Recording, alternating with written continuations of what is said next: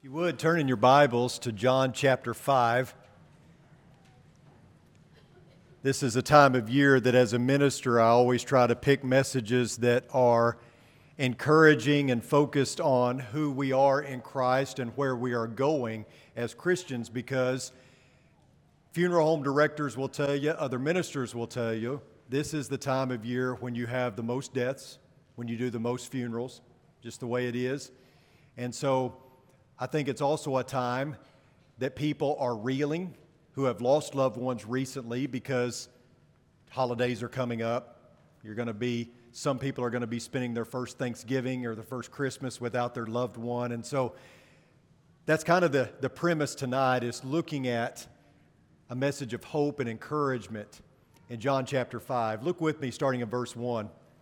It says, "After these things there was a feast of the Jews, and Jesus went up to Jerusalem. Now there is in Jerusalem by the sheep gate a pool, which is called in Hebrew Bethesda, having 5 porticos. In these lay a multitude of those who were sick, blind, lame, and withered, waiting for the moving of the waters. For an angel of the Lord went down at certain seasons into the pool and stirred up the water. Whoever then first, after the stirring up of the water, stepped in was made well from whatever disease with which he was afflicted. A man was there who had been ill for 38 years. When Jesus saw him lying there and knew that he had already been a long time in that condition, he said to him, 'Do you wish to get well?' The sick man answered him, 'Sir, I have no man to put me into the pool when the water is stirred up, but while I am coming, another steps down before me.' Jesus said to him, 'Get up, pick up your mat, and walk.' Immediately the man became well and picked up his mat and began to walk." Many of you remember the television show MASH. Remember that show? There were some more serious scenes in that silly show where surgeons and nurses would be in the surgical tent, and inside this tent there were cots lining the walls, people in severe trauma, soldiers that were dealing with life-threatening wounds. And you think about how difficult it would be to be a nurse or a doctor in that situation, with the helicopters landing right and left, bringing in the wounded, and it all depends on you. If you're the doctor or the nurse, really their lives are in your hands, and you work quickly and frantically to try to help those who are in so desperate need. And in a way, that's how I picture the pool at Bethesda. You have these sick people that are sitting beside the pool, standing beside the pool, waiting for a superstition, a legend, because you may not realize it, but the latter part of verse 3 and verse 4 are not in the original manuscripts. Many people think that they were added later to give an explanation as to why some people put their hope in these healing waters. There was a subterranean stream below the surface of this pool that at times it would cause a disturbance, causing the pool to be stirred up, and the legend was that an angel was actually causing it, and if you hopped into the pool after the angel stirred the waters, you would be made well. But imagine if you were someone who was lame or paralyzed, sitting on a pallet, sitting there in a place where everybody else was standing around waiting for the waters to be stirred. Well, everybody's jumping in ahead of you, right? Everybody's jumping in to get that healing because it was every man for himself. And it's interesting that the word Bethesda actually means house of mercy. This was any place but merciful. There was no mercy to be had here, really. The only hope you had if you were sitting on a pallet paralyzed was that someone would give up their spot, that they would put you in the pool ahead of them so that you could find healing. It would have been a really cruel sight. And so you imagine this man paralyzed for 38 years sitting by the pool just hoping for a miracle, that someone would give up their spot and give them an opportunity. And Jesus, in the midst of all these sick individuals, walks up to this one man. Why he picked him, we don't know. But for whatever reason, he observes the pitiful scene and he walks up to this one particular man sitting on his pallet. Now understand that if you were someone who was lame, paralyzed at this day and time, you really had no hope. There wasn't government assistance. The only hope you really had was someone to pick you up and take you and sit you by the road so you could beg for money, beg for food, beg for water. So here this man is sitting on his pallet next to the pool at Bethesda, hoping that someone would give up their spot. And Jesus walks up to him and asks him a peculiar question, really. Do you want to be made well? Well, of course you want to be made well. You've been paralyzed for 38 years. I mean, what kind of question is that, right? If you had been blind for 38 years, you'd want to see again. If you've been deaf for 30, you'd want to hear again. Whatever your ailment is, yeah, you want to get over it, right? I mean, why would he be sitting by this pool if he didn't want to be made well? Truth of the matter is, Jesus seemed to be the only one who cared in that moment, which shouldn't surprise us, right? Because all the other people gathered there were in it for themselves to get their own healing. The religious leaders of the day didn't care anything about the paralyzed man. Part of the reason for that is this concept known as retribution thinking. The idea that if you were sick or if you were afflicted with some malady, that God must be mad at you. You must have done something wrong, and so God is cursing you. That's what the people believed at that time, many of them. And if you had wealth and prosperity and all that, God must be blessing you. You must be doing something right. And so this man was completely cast off. The only hope he had was someone being generous enough to help him into the pool. Jesus approaches this man, and he says to him, "Do you wish to get well?" Or as the King James states it, "Wilt thou be made whole?" And again, seems like a silly question. But in the 1960s, there was a gentleman by the name of Martin Seligman, a psychologist, who made a new discovery. He dubbed it learned helplessness. You ever heard of learned helplessness? It's the idea that when animals or humans are subjected to difficult situations that they cannot control, they just stop trying to escape. They simply give up and become passive. And I've known human beings to exhibit this kind of behavior. In counseling with folks for many years, you see this type of behavior, and you can really kind of understand it depending on what the situation is. There are some people who have been knocked down at every turn, and they just finally say, you know what? What's it worth trying? I mean, I'm just going to get defeated again. There are those who have been dealing with an illness for so long, they just give up and wait to die. There are some that experience this learned helplessness in a spiritual sense. God could never forgive me for all that I've done. It's not even worth it to come to church, to pray about it, to seek salvation, because God's never going to forgive someone like me. Our world is filled with people who are not well. But it's not so easy to make a diagnosis, not always. We come to church. We walk through the doors. People come up to us and ask, "How are you?" And we say, "Better than I deserve. I'm fine. I'm okay." When we're not. Some of you had a fight with your spouse on the way to church. Some may have looked at porn right before they came to church. Some are dealing with difficult situations, and they come to church and they put on a mask and they act like everything is okay when inside they are falling apart. And this should be a place filled with cellophane Christians. This should be a place where we are transparent, where people can see that we are struggling. But so often, church is a place for the dressed up when it should be a place for the messed up, right? You know, ladies put on their makeup and they look all pretty, but underneath the facade, they're dying inside. Men dress up and, they look nice, and, you can look around you tonight and you see people that are dressed so nice and their hair is combed, but inside they're dying. We must never forget that we are a church filled with human beings, and where you have people, you have problems, right?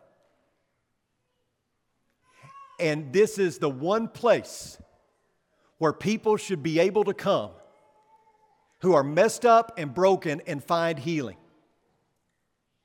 Unfortunately, I see it all the time. People who are dealing with difficulties in life, and the one place they should be turning to is the one place they turn away from. They don't feel like they can get help and healing at church.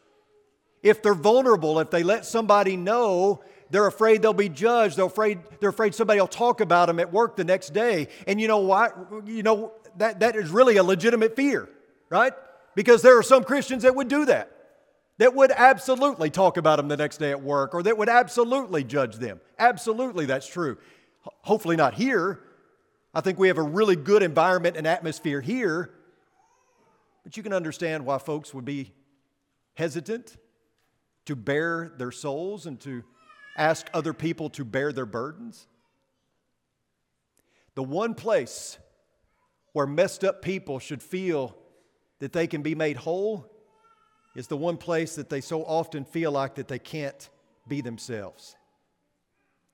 All too often, church is thought of as a place for people who have it all together. The poor paralytic man had waited 38 years to walk. Might as well have been a million in his mind. He's never really known what it's like to walk, to be free to run. When Jesus asked the question, "Wilt thou be made whole?" or do you want to be made well? I think Jesus knew something that we don't. I think he saw into his heart, and maybe this man had learned helplessness. Maybe he had just decided, you know what, why even try? I mean, nobody's going to ever let me in that pool. I'm never going to be able to walk again. I am resigned to this mat and begging. Maybe he had never really considered the ramifications, and maybe Jesus is kind of within his question pointing that out. Because if he was to get well, he couldn't rely on begging anymore. He'd actually have to get up and do something, get to work and all that, right? In some ways, his life would be made harder. Maybe this man's heart was in a state where he just felt like nothing could be done and he had given up hope. And maybe your heart is in that state as well. Maybe you need to be made whole. Maybe you're paralyzed in your heart. Jesus' question to the paralytic man went below the surface, and it was a probing question that had to do with more than just limbs. There's a billboard in Birmingham, Alabama that reads, "Limp in and leap out." It's for a place that sells shocks for your car. But it's a great slogan for John chapter 5. Probably be a great slogan for us, a great sign to put out on outside our church. Limp in, leap out. The man responds to Jesus' seemingly unusual question with these words. He says, "Sir, I have no man to put me into the pool when the water is stirred up, but while I am coming, another steps down before me." We can detect the hopelessness in this man's voice. You can read it. He had no idea that the man speaking to him was his hope, right? All he would need to do to be made whole would be to trust in the one who was standing right in front of him. This man had come to the pool of Bethesda, the supposed house of mercy, but it wasn't until he encountered Jesus that he found mercy. Jesus says to the man, "Get up, pick up your pallet, and walk." And you think, excuse me? Jesus is commanding this man to do the impossible? But hey, what's he got to lose? He's been resigned to this pallet for 38 years. Why not try it, right? And he gets up, and sure enough, he's able to walk. He had spent most of his life with his back on that mat, and now he's carrying that mat on his back. And you think, why did Jesus say, "Get up and carry your mat and walk"? You'd think you'd want to leave that thing far behind and never see it again. But Jesus says, "No, take it with you so you can show everybody what I've done. So you can be reminded of where you used to be and who you are now. And everybody can see that this man who couldn't walk for 38 years is now carrying around his house, basically." It's also interesting to note that Jesus didn't pick out somebody at the pool who had some sort of hidden malady, like some of our faith healers do today, Didn't have like an earache or something. There was no question that Jesus had done some healing. I'll pick a guy who hadn't walked for 38 years and he'll walk. I'll show you that I am the Son of God, that I am the Christ. But not everyone was impressed. The Jewish leaders, for instance, weren't impressed because it was a Sabbath, right? And the Sabbath was to be kept holy. Now, the Jewish leaders came up with all sorts of minute details and regulations surrounding the law concerning the Sabbath, 39 to be exact, and they were mainly ridiculous and just absolutely silly. So Jesus is also proving the point that, look, I'm the Son of God. If I want to heal somebody on the Sabbath, I'm going to do it. And if somebody is in need, you take care of that need. I don't care what day it is. Him carrying around his mat on the Sabbath and you looking at that as wrong because it's work is ridiculous. Look at the man's legs. They're working. That's what's important, right? This man couldn't walk and now he could walk. You should have been the ones ministering to this person. You should have been taking care of him, but instead you condemned him, believing that God didn't have any use for him. And now he's made well, and instead of celebrating, you're pointing out that he's carrying around a mat on the Sabbath. How ridiculous is that? Now, we won't go into verses 18 and following tonight, but it's there that Jesus defends his right to heal on the Sabbath. And his defense basically is that God doesn't stop working because it's a particular day of the week. Even on the Sabbath, God's compassion and mercy still act. It doesn't take a time out. Plus, Jesus was Lord of the Sabbath, so he wasn't bound by some petty man-made traditions. He was the Son of Man, and if the Son of Man wants to heal on the Sabbath, then he's certainly well within his right to do that. But the Pharisees had been blinded by their own self-imposed restrictions.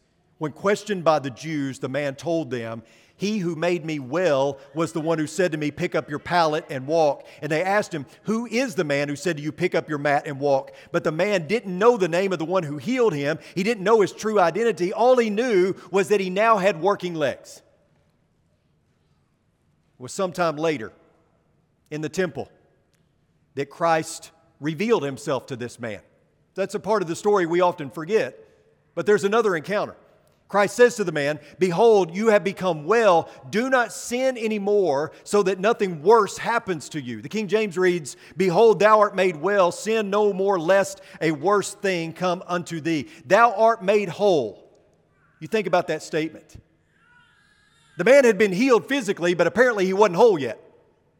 Because as Jesus encounters him in the temple, he says, "Go and sin no more." In other words, the healing of his physical ailment was just a means to an end. He really needed healing for his soul. Jesus always had an ulterior motive.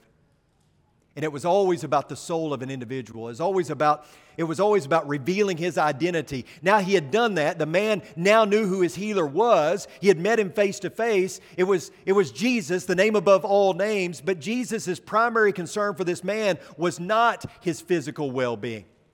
Because this man would die eventually. Even though he may walk until he does, and he hadn't walked before, he's going to die eventually. So what's more important? "Thou art made whole, sin no more, lest a worse thing come upon thee." The man needed more than a cure for paralysis. He needed a cure for sin. He needed more than a working pair of legs. He needed someone to make him clean and give him a clean heart. And the only one who could heal his legs was the only one who could give him a clean heart. Cured of his bodily disease, he must be cured of his spiritual disease as well. And Christ told him, "Get up and walk." And then he told him, "Sin no more." This man could walk away whole in body and soul. Now, you know me well enough to know that by now there's more to the story, right? When you look at the context and what is going on here, when you know the story that we've talked about on Sunday mornings, you see something here. You see a bigger picture. The theme of the Bible and the story of Israel is always at the heart of it all. The crippled man by the pool represents Israel. When the people couldn't make it on their own, God intervened. He stretched out His hand, His mighty hand, and He rescued His people from slavery. God led them to freedom, and over again, He rescued them. He rescued them from their self-inflicted wounds. But the lame man by the pool also represents another group of folks, and you know who it is? It's the Gentiles, those who had no heritage to rely on to save themselves. Jesus came to heal them as well. He showed them love and respect that the Jewish leaders did not. He assigned value and worth to them. He did what the Jews should have been doing, which was reaching out to those people who were poor and destitute. One of the undeniable proofs that the kingdom had come stemmed from the fact that people suffering from various diseases were healed. The only one capable of driving out demons or making the lame walk again or causing the blind to see or the deaf to hear or the mute to speak is the Anointed One, the one who came bringing the kingdom of God. And have you noticed over and over again, the kingdom of God seems to be at the heart of Jesus' teaching, seemed to be his favorite subject.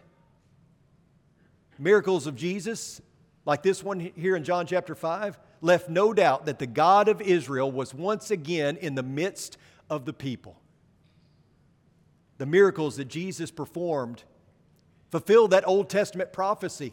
You see, anytime God sent a new word, He sent miracles to confirm that word. He did with Moses in the Old Testament, and He did with Jesus in the New Testament, right? He sent a new word, and He sent signs to confirm that word.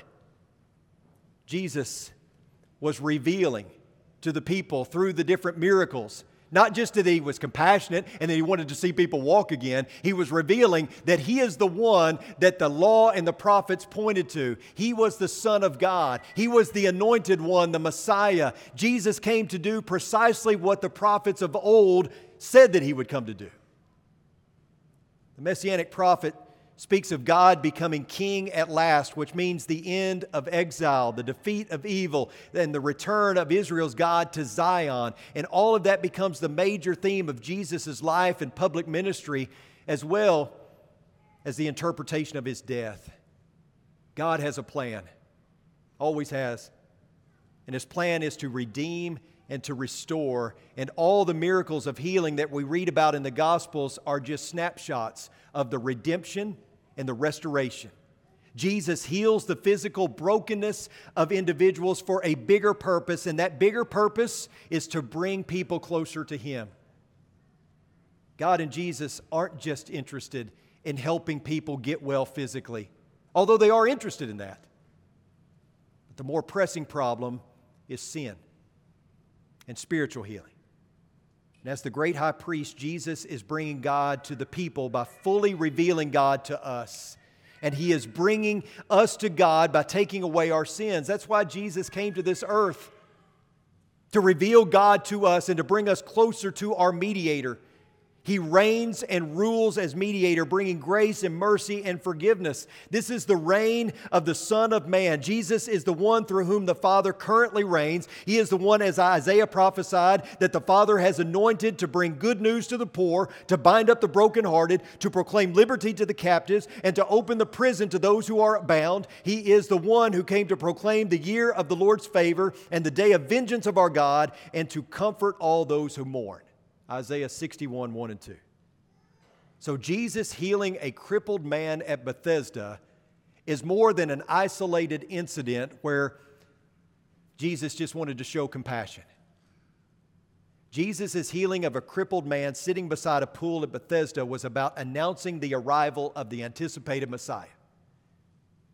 The one the prophets had spoken of was in their midst, which meant that the kingdom had arrived, which also meant that Israel's hope had arrived, which also meant that the Gentiles now had hope. The arrival of the Anointed One meant healing and wholeness for all those who were spiritually crippled. I love how Paul states it in Colossians 2, 9 and 10. For in Him all the fullness of deity dwells in bodily form, and in Him you have been made complete. I want to ask you tonight, are you suffering from a diseased heart? Are you paralyzed by sin? Do you want to be made whole? I do not want to make light of your situation by saying, you just got to let go and let God. All those pious, churchy statements don't really help in the moment, do they? Like we said this morning, some of you are living in darkness. And there is hope. And some of you say, well, yeah, but Chris, you don't know my darkness. And I would say, you're right. But do you know my God? God has a plan. There is always hope. Don't leave here without it. If you're living in darkness, let us help you. Will you be made whole? Clinton's going to lead us in a song. If we can help you, why don't you come as we stand and as we sing?